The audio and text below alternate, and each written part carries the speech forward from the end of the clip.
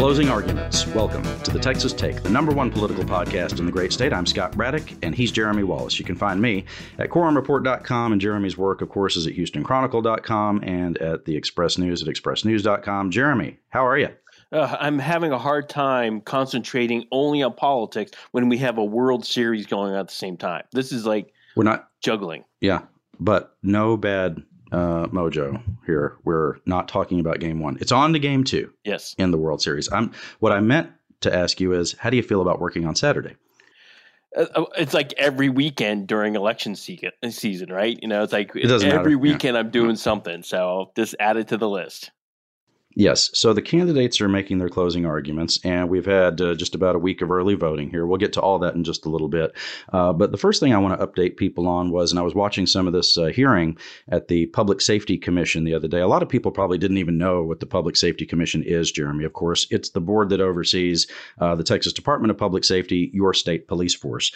And the big item on the agenda was Uvalde, the response to Uvalde, and the director, Steve McGraw at DPS, was in the hot seat. I hate to use the cliche, but he certainly was.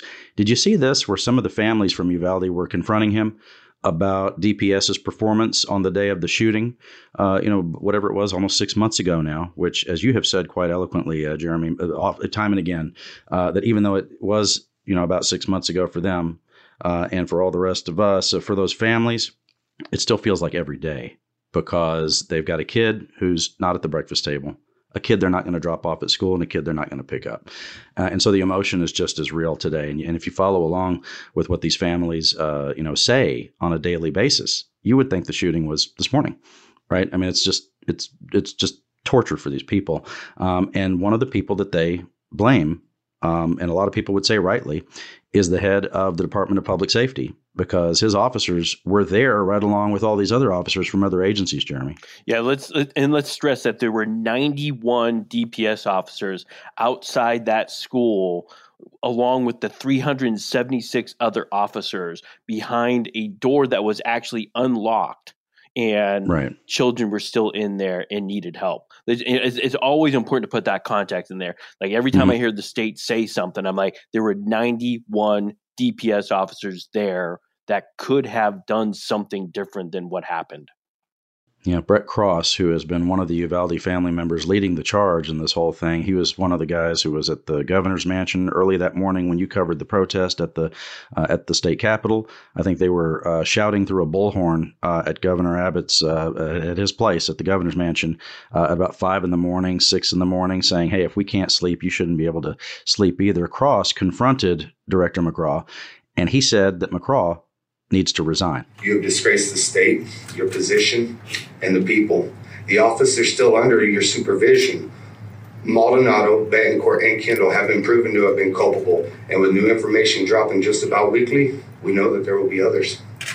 Well, Steve, the time is now. If you're a man of your word, you'll resign. We're not waiting any longer. Our families, our community, our state has waited long enough. And playing politics will only put the lives of more Texans at risk. Regardless of the election, I expect the terminations and your resignation immediately. Now, when McGraw tried to defend the agency he leads, Cross pushed back, and you have to listen closely to this. There's a little difference in the volume between the two guys, but we'll see if we can make all of this out. Go ahead, Maya. Listen, you can get irritated all you want. I lost my damn son. Your anger is not going to outmatch mine, man. Well, guess what? I'm not angry. I'm hurt. If anything else, I am absolutely devastated what happened to Uvalde. Are you a man of your word?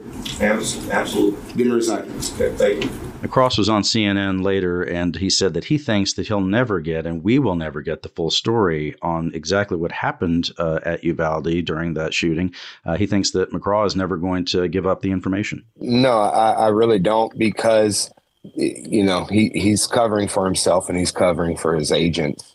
I mean, and he's made it clear time and time again. He just refuses to do what is right.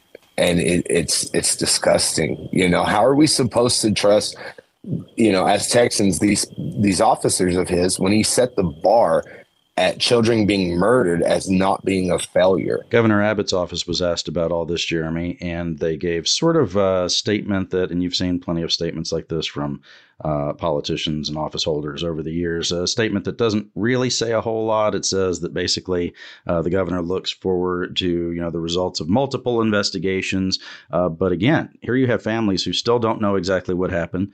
They're talking directly to one of the people in state government who does know exactly what happened, or let me say it this way, has a more complete picture of what happened than the rest of us, right? Because they have their internal communications at the Texas Department of Public Safety. They have seen the videos unedited.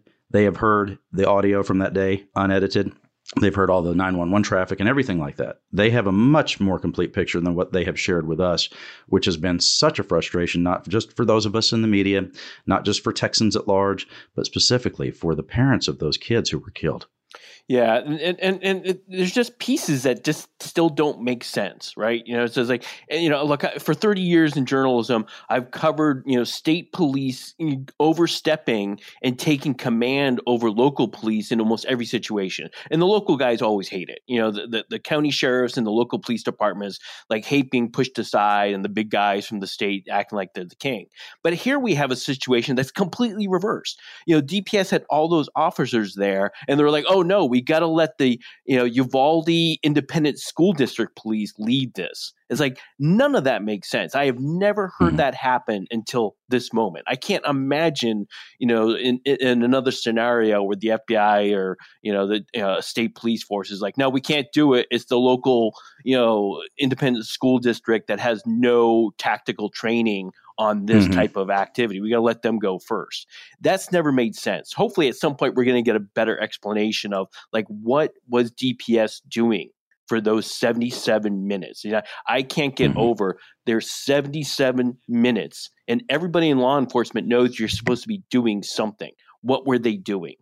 Yeah. And everyone in law enforcement for the last 20 years or so, after the Columbine shooting, the standard operating procedure has been if you have an active shooter at a school, and again, there's a difference there, an active shooter at a school. It's the at a school part that dictates that police shoot the person immediately, right? You go find him and you kill him.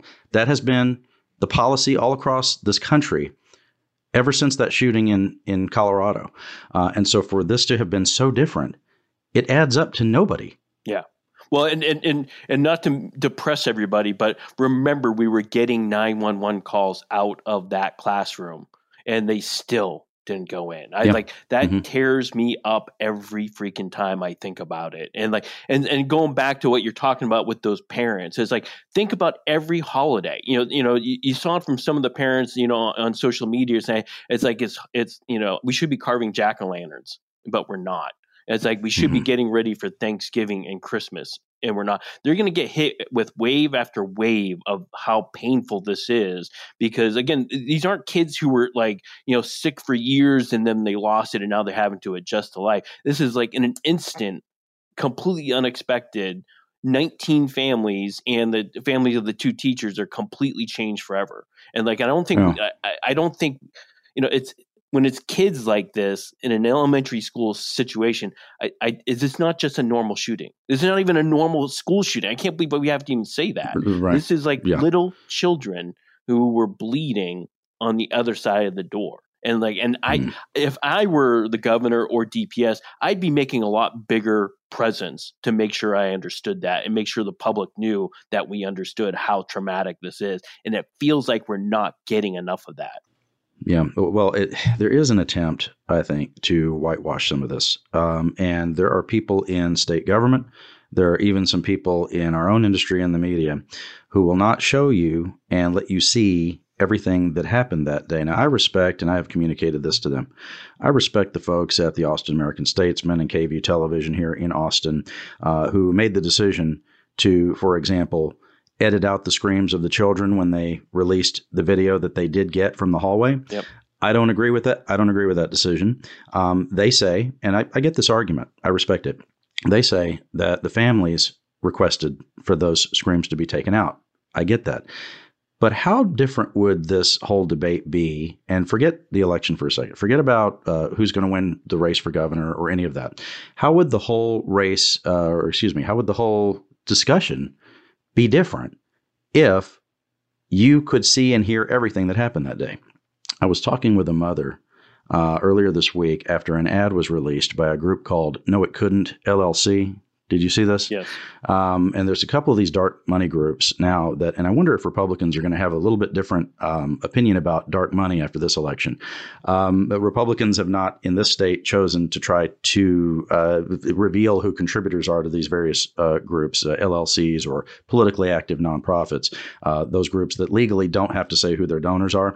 I wonder if now that we see a lot of Democratic advertising in that, being done in that fashion, if the GOP legislature might have a different attitude about it.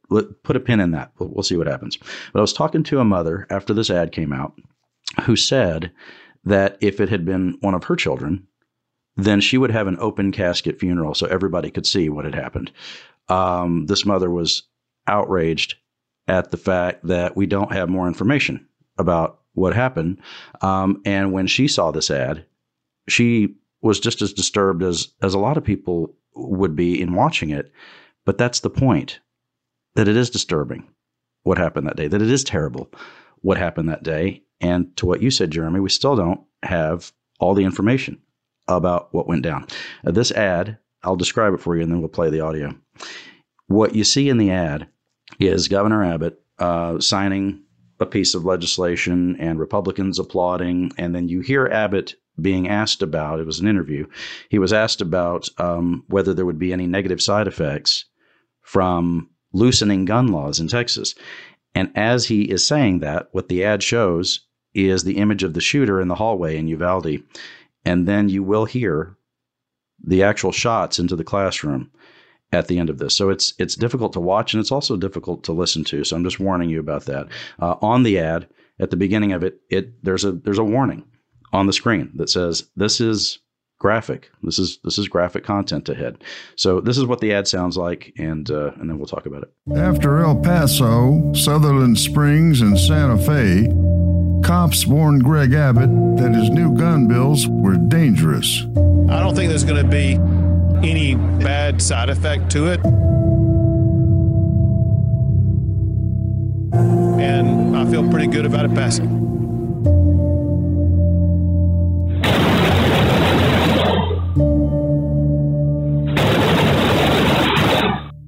Tough to even hear that, Jeremy. And of course, as I listen to it, I can, because I've watched that video more than once, it's in my brain. It's seared into my memory. And you think about what you said was the kids are in there bleeding on the other side of the door while the cops are waiting. When this ad was released, I think it was Tuesday or Wednesday, there were a lot of elected Republicans who immediately took issue with the fact that it shows an image of the shooter. And the chairman of the Special Investigative Committee in the Texas House that looked into the shooting there, Dustin Burrows, a Republican from Lubbock, he took issue with it. He said that you should not show the shooter's face. You should not be showing the image of the shooter. This is the kind of thing that can inspire copycats. Because one of the things that we know about some of these young men who do this, and so often as young men, almost always, is that they want to be famous.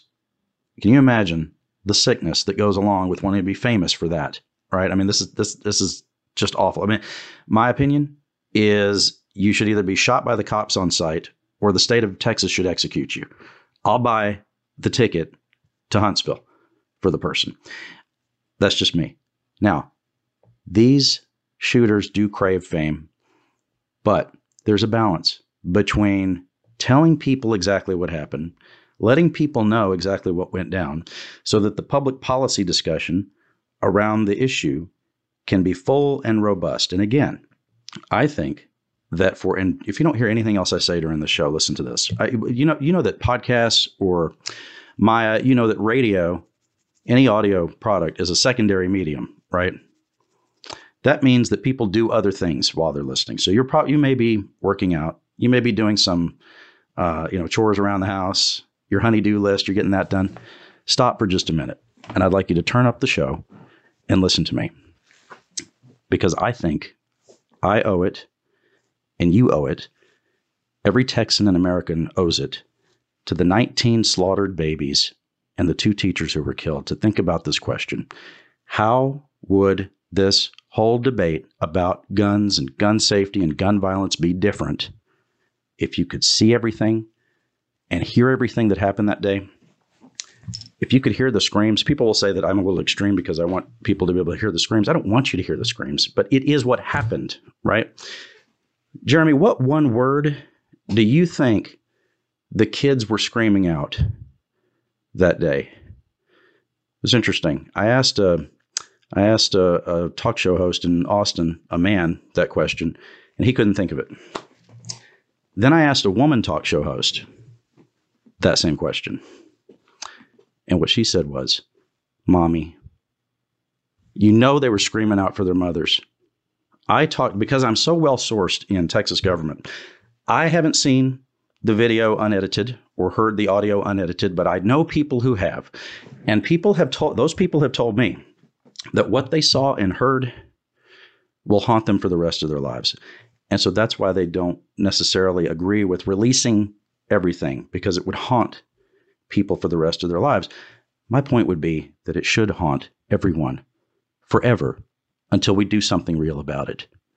Well, absolutely. And remember that these were, it's not like some group of children. They're actual people. It's like, it's Maite, it's Xavier, it's Tess. It's like, these are real kids. It's like, and I like to remind people of the names of these people and the families. To look in the Cazares' eyes and talk to them and feel that pain. It's important for us to not just try to put this on a shelf and go about our regular lives. I know everybody it depresses people to have to kind of think about it, but that's how we have to address it. And it's like that's how you have to have an honest discussion about what happened. It's like what did these kids go through? It's like, and not just pretend it didn't happen. It's like, yeah, I'm totally with you on that. It's a tough discussion, but I think it's one that has to be had. Now to the politics of all of the last year, to this race that has gone on forever. Really, when did Beto announce? I'm trying to remember. It was last November. Was his official announcement? But right, he was kicking around the January before. And so it's been going on longer than that. So now it's the closing arguments of everything that we've been seeing for the last year in this governor's race. Governor Abbott in Houston was appearing on Fox News Channel. Where were they, Jeremy? What was this event? He and Laura Ingraham were doing an interview. Yeah, Fox News was doing a live show from Houston as part of a program they're doing where they're doing like live things within the states, and so they ended up having this thing. I think at the Wortham Theater. And so really cool venue. To have the discussion. But yeah, this was all aimed at trying to focus on the Hispanic electorate, which is kind of interesting coming from Greg Abbott and Laura Ingraham, neither of which are that yet, but more to it. Yeah, right. So here's part of what Abbott said to Laura Ingraham on Fox. No governor has gone down to the Rio Grande Valley more than I have. We're constantly reaching out and connecting with the Hispanic community. And like your other guest tonight, the policies that I'm running on are the policies that the Hispanic community supports. They believe in hard work, entrepreneurs, and hence they want a state that creates jobs and a strong economy. As we gather here tonight, Texas has the fastest growing economy of any state in the United States. Also, Texas, since these folks reelected me, Texas has added far more new jobs than any other state in America. Texas is the place for economic opportunity. But at the same time, Hispanics, whether you're on the border or in Houston, Texas, or North Texas, they don't want Biden's or the Democrats' open border policies. They want a secure border. And because Biden is not doing it, they have to have a governor step up and secure the border. And that's exactly what I'm doing by taking unprecedented action to build a wall, to deploy the National Guard to secure the border. And those who make it in, we're going to bust them up to sanctuary cities, to New York, Washington, D.C., and elsewhere. Okay. So since they are focusing on Hispanics, do we really, if we're looking at the polls as we get to the end of this race, Jeremy, do we really have a sense of what Hispanic folks in this state think about the positions of Abbott and Beto O'Rourke and what they actually think about these candidates? Because everything I've seen is kind of all over the map. Yeah, absolutely. And you saw it during that show that at one point Laura Ingraham showed a graphic that showed the race was dead even among Hispanic voters, that they were split 48-48, Beto and Greg Abbott. But yet that same week, there was a poll from Univision News and the LBJ University of Texas poll that showed that the race was more like 60-40. It's like, okay, that's a huge difference, in favor of Beto O'Rourke in that case. And so why is it so different? Well, I have a story out, in the Houston Chronicle this weekend about just kind of how polling has this huge blind spot in Texas and its Hispanic voters. It's like the problem, compared to other states, like in Florida, when people register to vote, they self-report if they're Hispanic or not. And so they're like boxes to check. Texas doesn't have that. There is no way for a pollster then to get voter data to know who's Hispanic. And so what they do, they only rely on whether or not they have a Hispanic surname. So anybody in Texas who is Hispanic and is, maybe has an Anglo-sounding last name or something else, is completely invisible to the pollsters, who will never call you because you are not a Hispanic voter in their mind, even though obviously your DNA would scream, yes, it is. So for a high profile example, they would not call George P. Bush to check what he thought. Correct. They would absolutely miss a George P. Bush. There's no reason to kind of give him a call. What's the point, right? We're looking for Hispanics. That's not a Hispanic. The last name Bush, what? And so you can see. Now, look. Every state has that problem. But when you have as many Hispanics as Texas has, remember the U.S. Census Bureau is saying that we're now majority Hispanic. There's more Hispanic people in Texas than there are Anglo. And so you're like, okay, so if that's the case and we can't see them all when we're polling them, that shows you why the polling for Hispanics is wildly everywhere and how that throws off everything. That's why every poll in 2018 underestimated how well Democrats were doing. And then in 2020, every poll in Texas completely overestimated what Democrats were doing because we just don't know what the Hispanic voters are doing. And it's a huge blind spot. It's like taking 60% of the electorate, or not even that much, but more like 50% of the electorate and just say, okay. So the way I've kind of thought about this, the way polling's working now, and look, almost everybody will agree, I like a lot of pollsters, but the way polling working now is it's like going into a Dave & Buster's and asking for a show of hands of who's going to vote in the governor's race. There are no Hispanics in the room. There's no black people in the room, and it ain't going to work. Well, and plus, people are playing games. They're not going to raise their hands. Yeah. Well, at Dave & Buster's. I mean, none of it works. Yeah, I'm holding a beer. I can't possibly raise my hand. So they looked around the room. They go, who's voting for Lupe Valdez? Okay, it looks like nobody. So, they just move on. But it's even worse for black voters. It's crazy. If you look at the sample size that they're doing for some of these polls, it's like you'll see a sample size of like 700 people. And by the time you break it all down, they're only reaching about 5 to 10 black men, who are then being weighted and spread out to represent every black voter in Texas. 5 to 10 black men completely changed an entire, polling as to where, who's winning black voters. It's like, we don't know. We can't find them because they're not answering phone calls like they used to. It used to be in the old days, you'd get 20% of people responding to a poll. Now they're telling me it's 1% if you're lucky, and a lot of polls are less than 1%. Like one of the people I talked to in the story, a University of Dallas or University of Texas Dallas professor was telling me there's some polls where 0.2% of people are responding. That means you don't have a random scientific sample size. You can't really statistically make an analysis of what you've got. So, wow. Well, you cracked the code on what's going on with polling. Maybe they'll pay attention in the polling industry. Make some changes. The thing is, it's sort of like they know it in the polling industry, and they keep telling us, we know we have all these polls, but we're still going to put this out. And us folks in the media have this tendency to write screaming headline, Abbott's winning, or leads grown, or leads shrinking. It's like none of it's possibly true. The reporting, they can't all be correct, right? But the polling, it's like, and I'm not like I said, I'm not a media critic. There's plenty of people who do that for a living. You don't need that from me. But at the same time, and you've said this, Jeremy, not every poll is news. Exactly. It's like a rat getting a food pellet when they push down the right lever.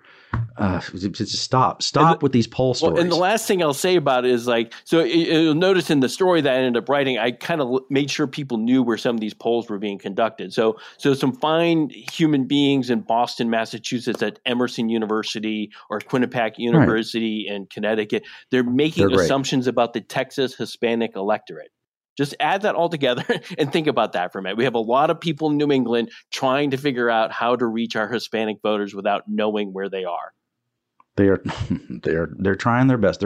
They're nice people. Yes, they are. That's the way you should say it. They're very, very nice people. So more of the closing arguments here. Governor Abbott has an ad out that is very positive. We've seen a lot of the attack ads, Jeremy, of course, so we've covered all of that. Now with the closing arguments, a lot of very positive messaging, a lot of positive reinforcement of the candidate.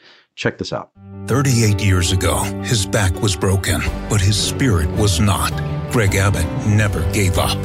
It's that same determination that drives Greg Abbott to keep Texas strong. Keep Texas strong. They would say that Beto does not want to do that. Here's Beto's closing argument advertisement in which he is still on the attack. But listen, he's kind of being a little more nice about it. He's basically saying, look, Texas is screwed up. This is his argument. Texas is screwed up, and Greg Abbott doesn't really want to screw it up, but it is screwed up with him in office. I don't think Greg Abbott wakes up wanting to see our kids shot in their schools, for our property taxes to go up $20 billion, or for the grid to fail. But after 8 years, he's been unable to fix these problems. He's failed us. As governor, I'll protect our kids. I'll pay our teachers. I'll expand Medicaid. I'll lower our property taxes, and I'll fight to make sure every woman makes her own decisions about her own body. So it is a sort of constructive argument at the end there, Jeremy, about what he would do. Here's one of the problems, I think, for Beto. If you went out and you asked, and this is not anywhere near as scientific as the polling you were talking about, but if you went out and you asked 5 people on the street, why is Beto O'Rourke running for governor? I think they'd have a hard time answering it. And because you heard in that ad, that's a 30-second ad, and he's putting this big list of things that need to be fixed, right? There doesn't seem like there's a main theme for what Beto's campaign is. Does that sound right to you? I can't think what it is. Yeah. What's the big? How about this? How about something that would say, let me harken back to the years of Rick Perry. He had these great positive ads. I'm thinking going back to 2006. 2010. Of course, he had some attack ads as well, but his big positive ads, he would say, "I'm proud of Texas. How about you?"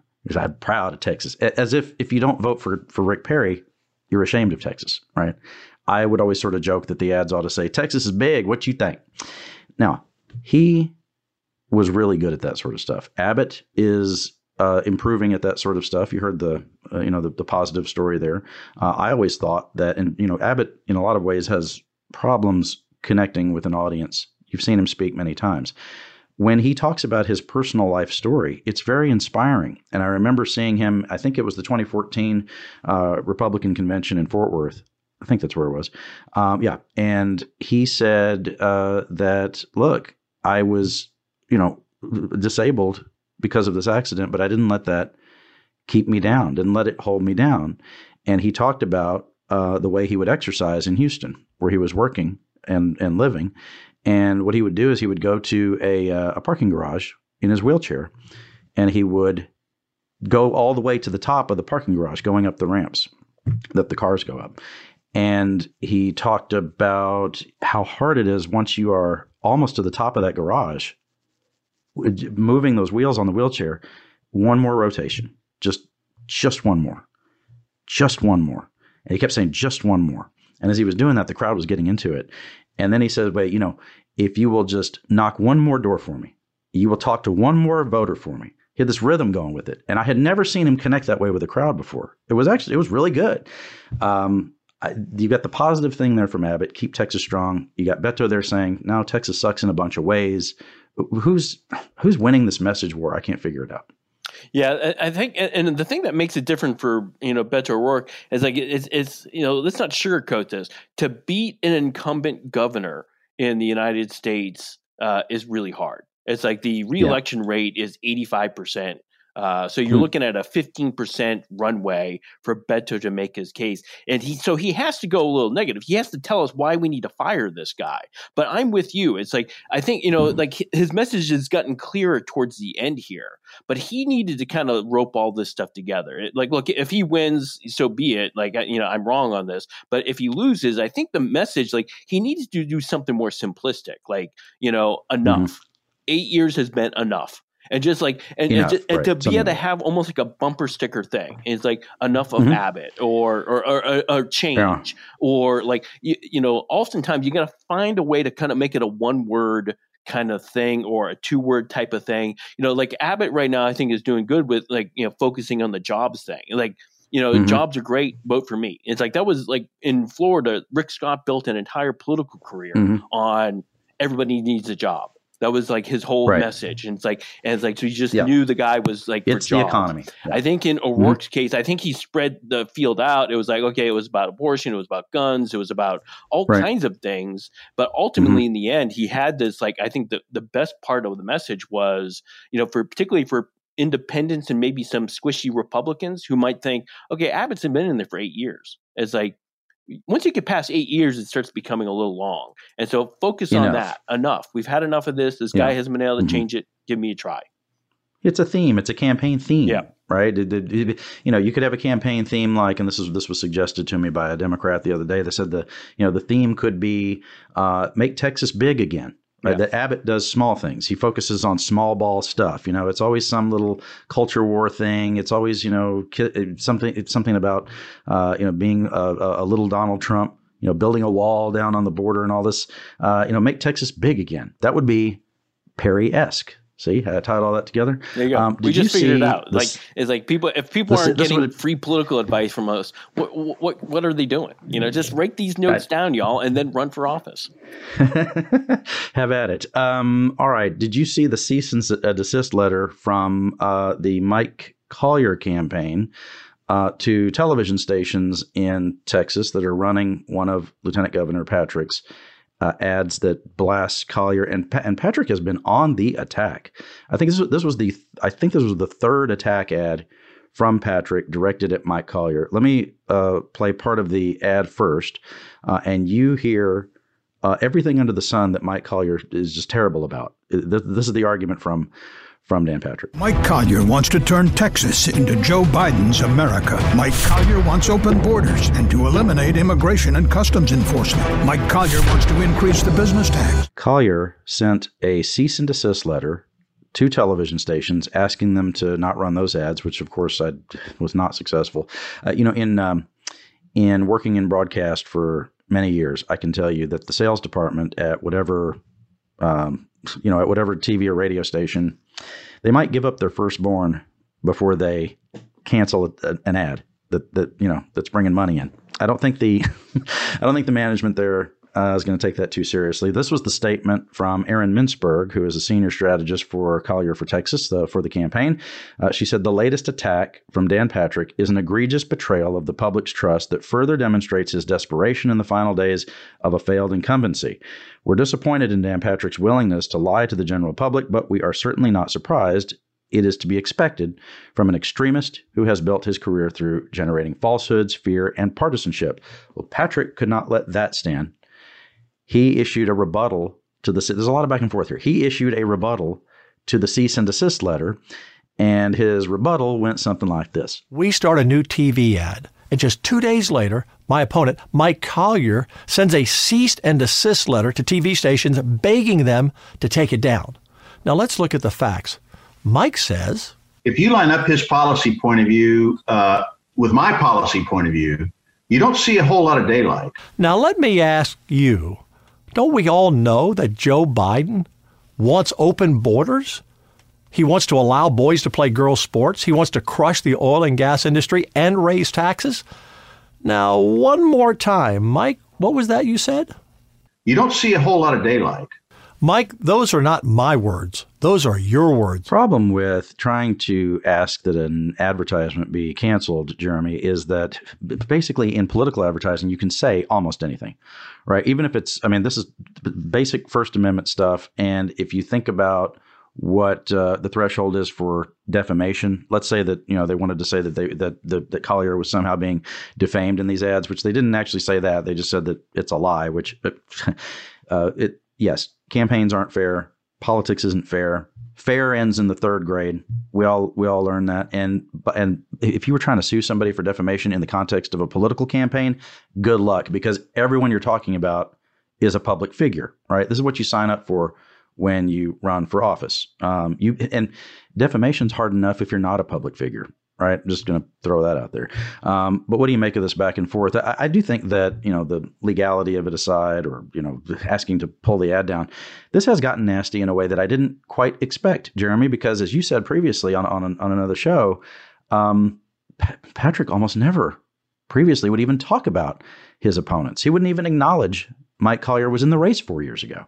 Yeah, well, and I think Dan, this is where Dan Patrick, I think, is running this campaign well. I'm not predicting for sure he's going to win or anything, but what he's doing well is that, like, he's coming out of 2018, he sees this incredibly close race, and he's not leaving anything to chance. It's like he is going to use every dollar, because, like, the last thing you want to ever do is become Cliff Stearns. Who's Cliff Stearns? Cliff Stearns is a Republican. You're going to have to tell us that. Yeah, Cliff Stearns is a Republican in Florida who ended up losing his reelection with $1.2 million sitting in his bank account. He could have spent more money, but he didn't because he thought he was going to win.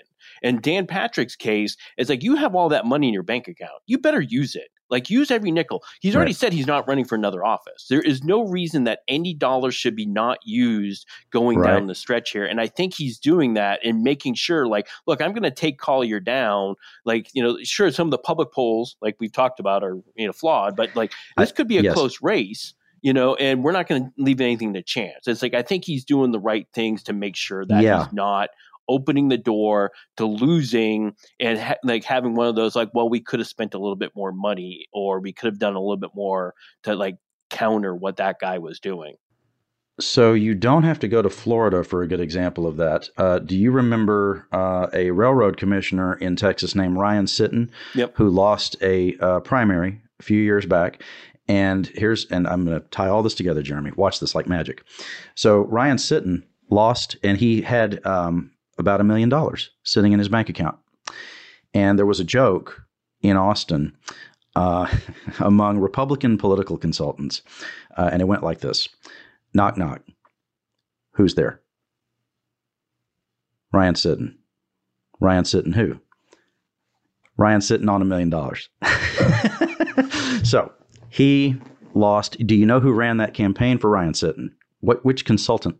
I don't know. Do you want to guess? Oh, this is good. Alan E. Blakemore, who is Dan Patrick's consultant. So to your point, he ain't making that mistake again, right? They are going to blow it up. They are going to do everything they can to win this race. And so I think if he's running a different kind of race, there's a lot of reasons for it, including what you said in 2018. It was a lot closer than they had expected. And he's going all out. Patrick has said a version of this, that this is probably going to be his last term in office. Did you see the star power that's being brought to the county judges race in Houston? Yeah, Jane Fonda was Yep. block walking. Yeah, Jane Fonda. They're block walking with Lena Hidalgo, the Democrat. And Jane Fonda said that personally interacting with voters is the most important thing candidates and their supporters can do if they want to win a race. It's more important than TV ads. It's more important than leaflets and flyers. It shows that you care enough to take time out of your weekend to actually do this because you really believe in the candidate. And you have every reason in the world to believe in Lena Hidalgo. She's going to be part of our political life and the life of Texas and maybe beyond for as long as we're going to be alive. Well, not if she loses this race. I think that's a little bit of a stretch. The fact is that I would give the edge to Hidalgo because of the numbers in Harris County. Although I do see all over the state, Jeremy, we've talked about it a little bit, but the turnout during early votes so far has not been great in a lot of places where Democrats really need it to be a lot higher. In Dallas County, for example, I think they were, as of yesterday, they were down about 60,000 votes from 4 years ago. And so you have some office holders there who are sweating it a little bit, some Democrats, although I think, countywide in Dallas, it's safe safe for Democrats. The percentages aren't changing much there. But that math is different in a place like Harris County, isn't it?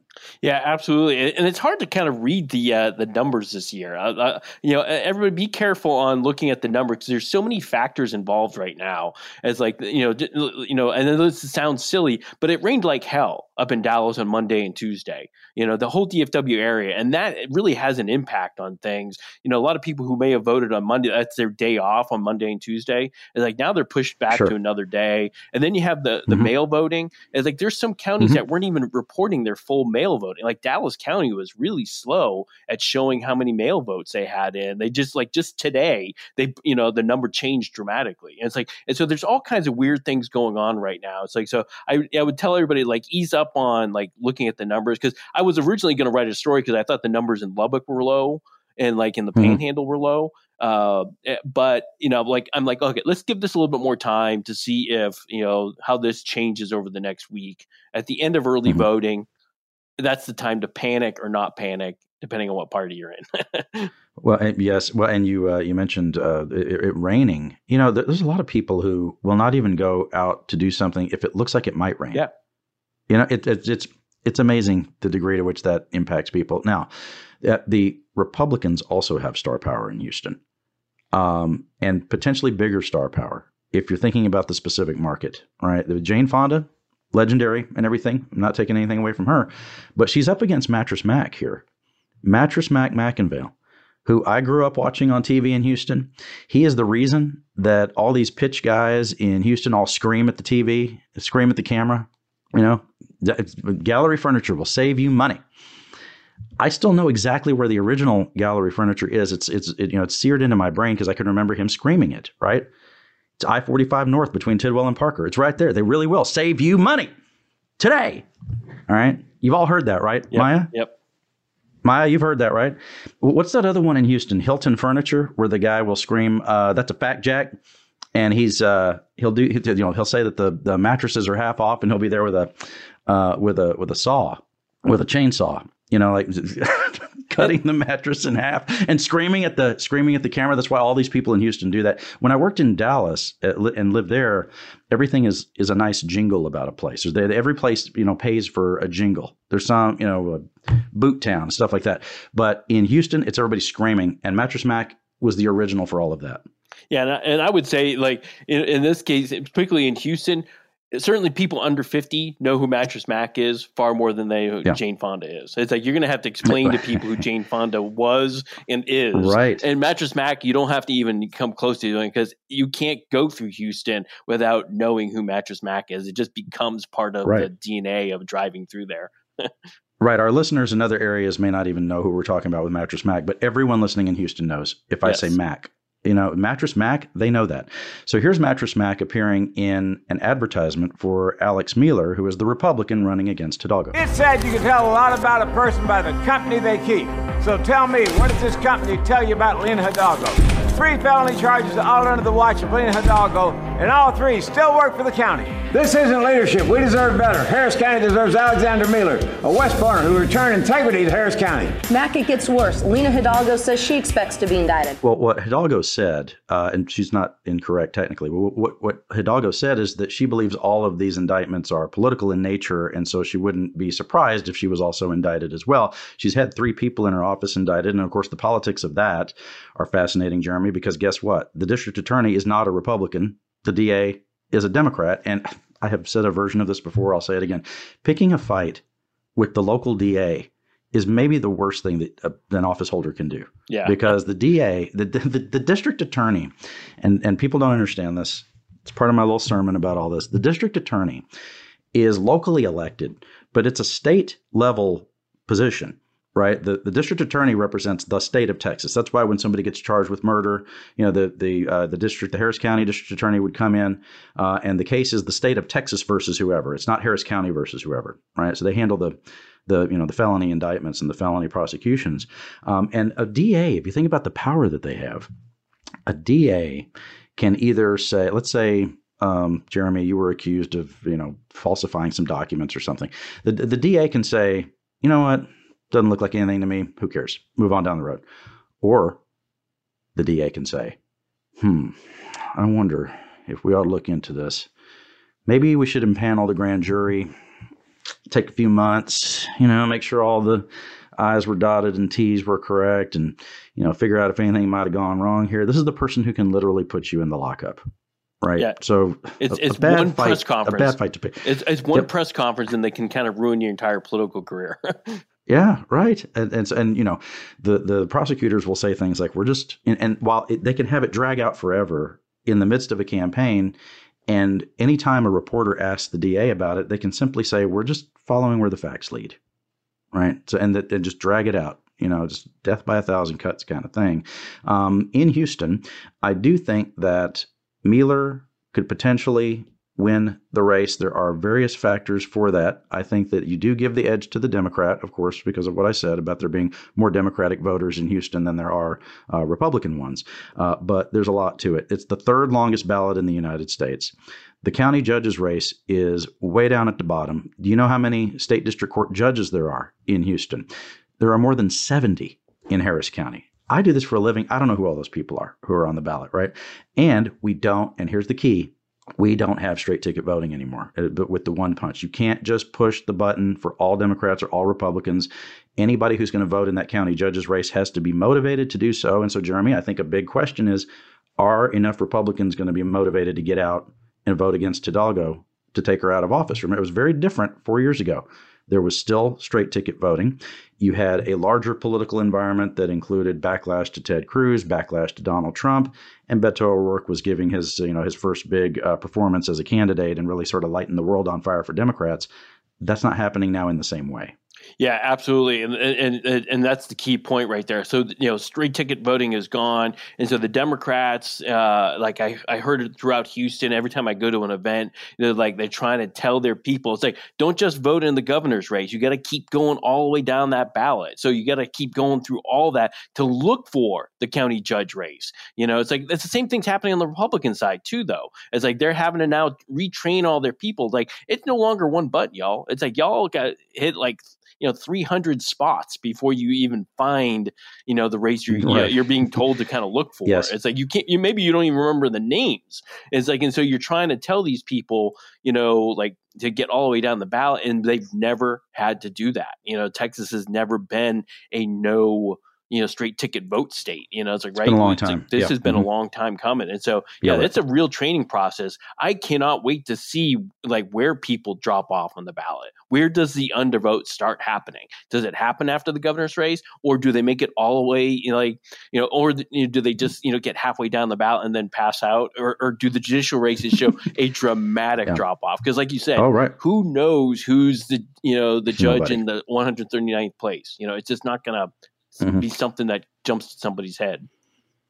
Right. You talked to Governor Abbott this week about something that made some news. I think you had some of the folks in Las Vegas nervous with what was reported out, which is that he is sort of opening the door just a crack, just a little bit. Right. It wasn't some big pronouncement about casino gambling, but you had my attention, Jeremy.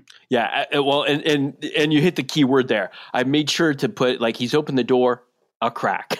It's just a crack. It's not much. Like there's a lot of work that would still need to be done to get casinos in the state of Texas. But up to this point, we've had nothing from the governor that suggested he'd be even willing to listen to it.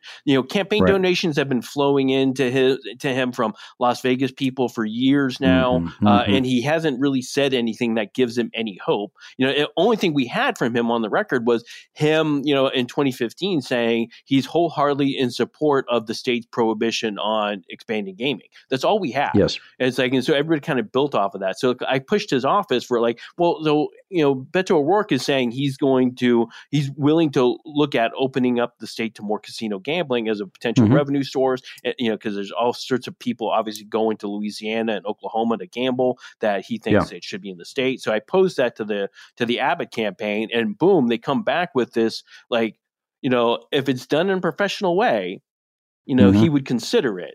They don't want gambling on every corner. You don't want to turn into some sort of like, Vegas, where there's like slot machines everywhere. But, they say they're open to the discussion, and that in itself is miles beyond where we were. But I might, and not to be too cynical, he did just get a $1 million check from Miriam Adelson last month. How about who that? happens to be, the Las Vegas Sands, one of the 3 biggest casino operators in the world. Just to point that out. Yeah, well, Sands now they sold their strip properties, and part of it is that I think with that sale, it indicates a few things about the industry. Number one is that the real market, as was exposed by the pandemic, the real market for casino gambling, and I mean worldwide, is China. Yeah. Right. I mean, that when the Asian gamblers could no longer come to Vegas, they just started dropping all their millions of dollars in, where they live, and that was really tough for the people in Las Vegas after the restrictions were lifted in Nevada. They saw so much pent up energy and so much pent up business. People going to Las Vegas once again. They've seen record numbers. In the history of the whole city, for people going back there. I think and one other thing about the marketplace, the biggest markets would be China and Texas. Yep. Right. And so they really want to push here. Right. There was one point where I believe it was the WinStar Casino in Oklahoma. The 2 big ones is the WinStar and the Choctaw. The WinStar Casino north of DFW was the 3rd largest grossing casino on earth. It's all Texas people going up there. When you go to WinStar or Choctaw, the whole parking lot is Texas license plates. I mean, we've seen that forever. That's, mile marker. And, when people say, oh, it's a morality question about gambling, a friend of mine in Dallas made this observation. He said, when you go into Oklahoma, mile marker 1 is a casino.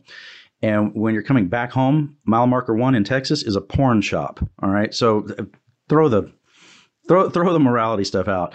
When the governor says that it would be well run, or what was the phrase he used? Some professional. Yeah. The professional. So I think what he means is more like the Wynn or the Encore than he means like Harrah's, right? I think that they want some beautiful destination casino. I don't know why downtown Houston or downtown Dallas or San Antonio couldn't have a casino like they have in downtown New Orleans, which does not take over the whole downtown. It's one of the things that you can do when you're in New Orleans, but it's not everything that you do when you're there. And in fact, when you talk to people who live in New Orleans, they will say that they like the way that it is, that it is there, that you can go to it, but they don't want to be known as a gambling destination the way that Las Vegas is. And here's the thing. People don't think of New Orleans as a gambling destination, right? It's something that you can do while you're there, but that's not why you go there. And I don't think that if you had a casino in downtown Houston, just one, and remember the state regulates all this, right?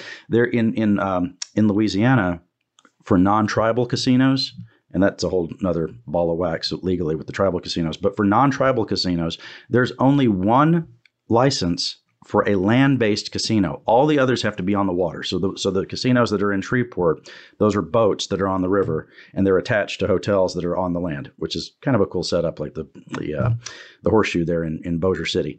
And in New Orleans, Caesars Entertainment has the one license for the land-based casino. That's the Big Harrah's that's there in the downtown, and it doesn't screw up the whole downtown. It doesn't shape the downtown. It doesn't define the downtown even a little bit. It's just one of the other things that you can do there. So if they're open to that, I think that that's something that a lot of Texans would support. But here's the problem. Lieutenant Governor Patrick is not for this. He's not for casinos.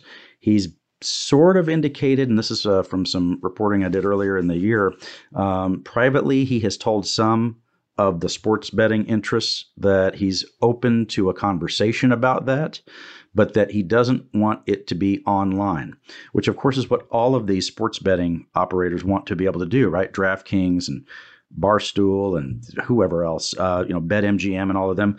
And when Patrick was asked why he doesn't want it to be online, and what they would do, by the way, is they would have retail locations. There might be, somewhere that you could go bet on the Cowboys, you could go bet on the Texans or the Astros or whatever, and you might have a retail location that's either in the ballpark or near the ballpark, something like that.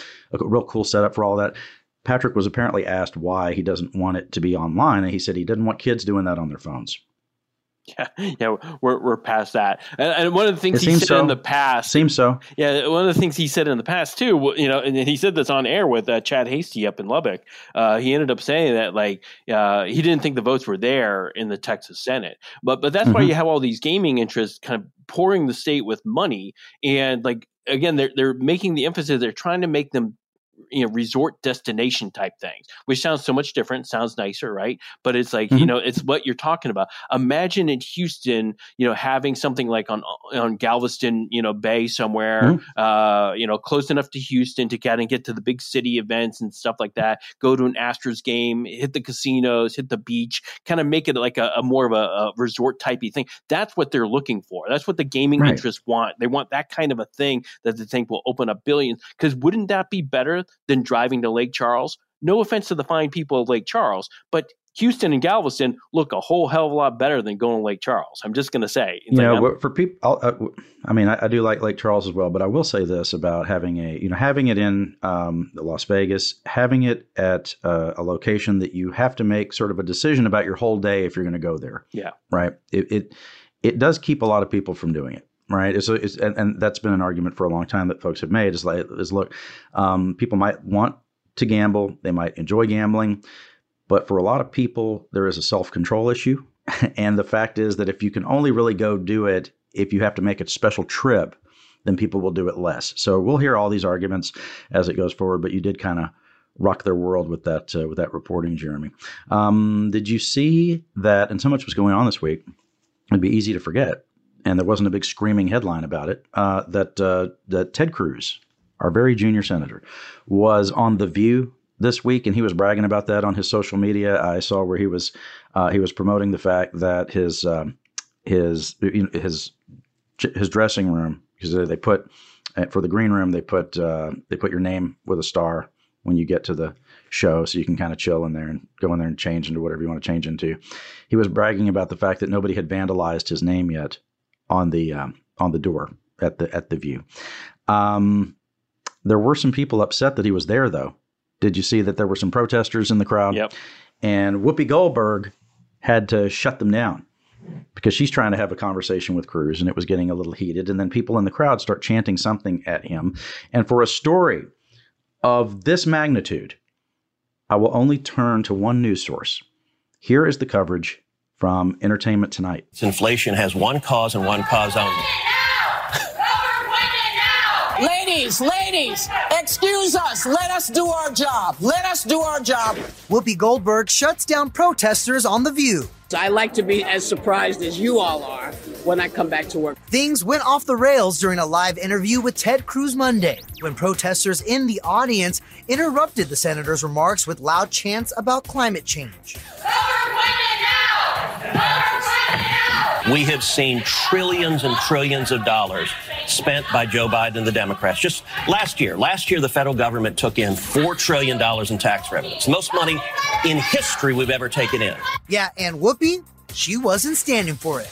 Ladies, excuse us. Let us do our job. Let us do our job.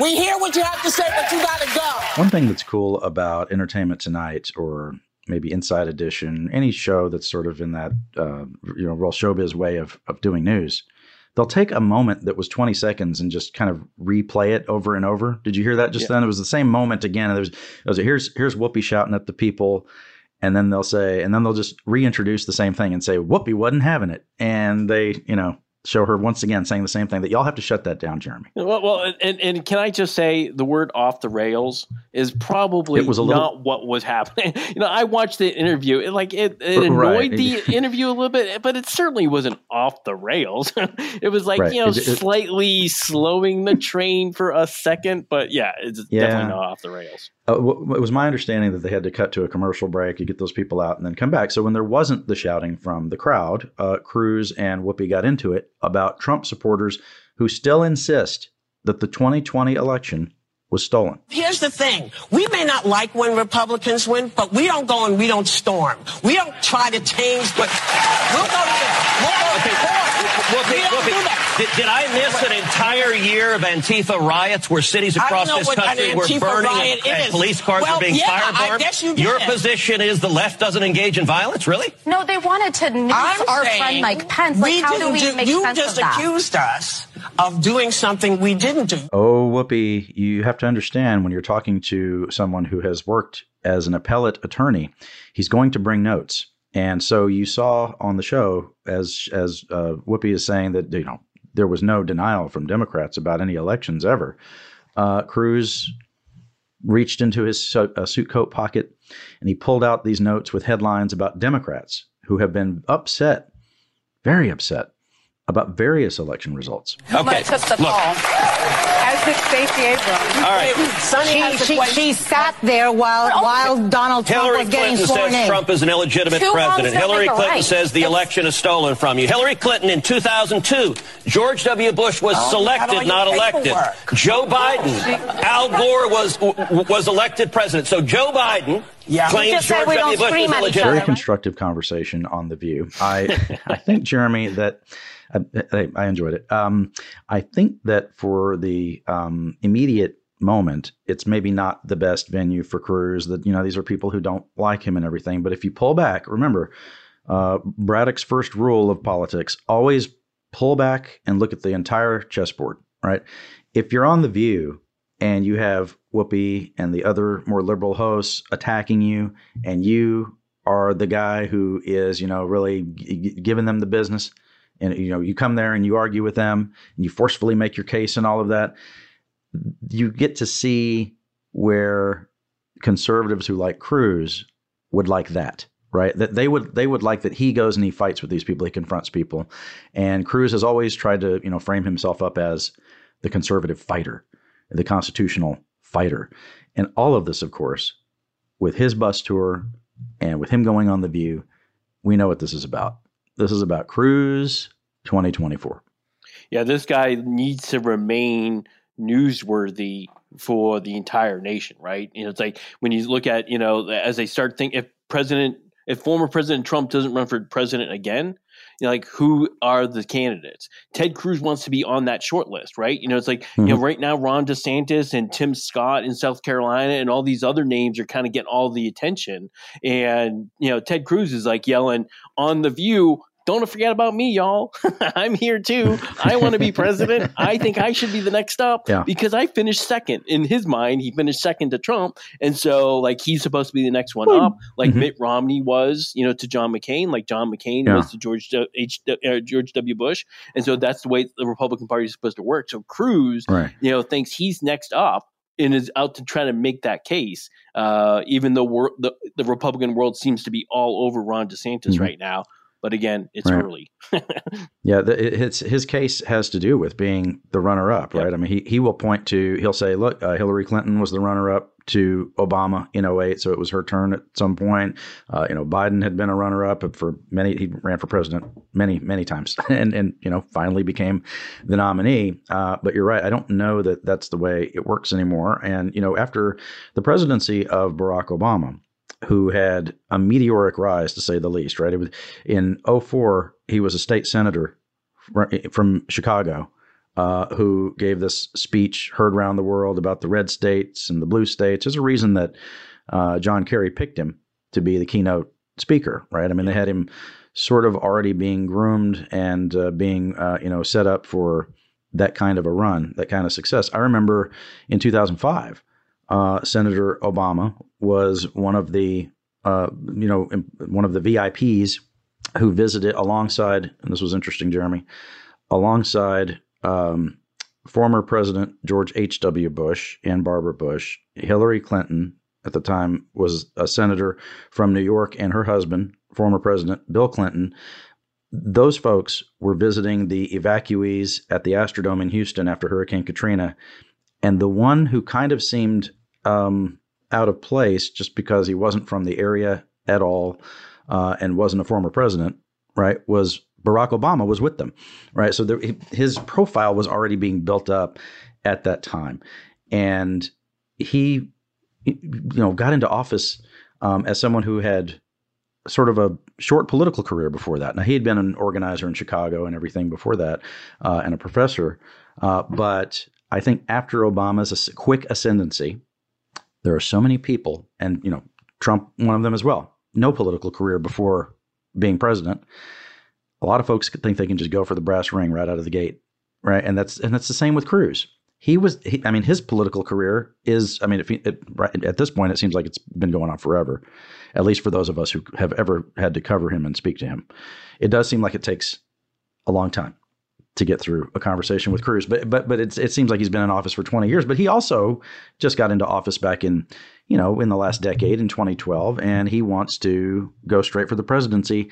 He was basically running for president then, and he had never been elected to office before. He was running for president by the time 2014 came around. He was already, kicking the tires on that. So yeah, there's no secret about what Senator Cruz is actually doing. Well, yeah, in presidential elections, people have heard me say this on the show a million times, but 2024 is a lifetime away. At this point in, before the 2008 elections, Rudy Giuliani was way ahead in every poll, and everybody thought he was for sure going to be the Republican nominee for president.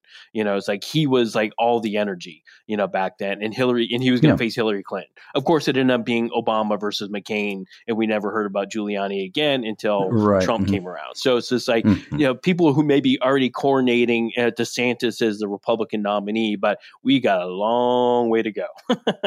No one knows. Let it play out. You got to let it play out. It's possible that I have never been as prepared for an election to conclude as I am right now. That's enough. Get your vote on. You can vote this weekend. This is the only weekend that you can vote, by the way, because after that we'll be done with early voting after next week, and then it will be on to Election Day on November 8th. If the numbers are low, it's you who is to blame if you didn't go vote. So get it done.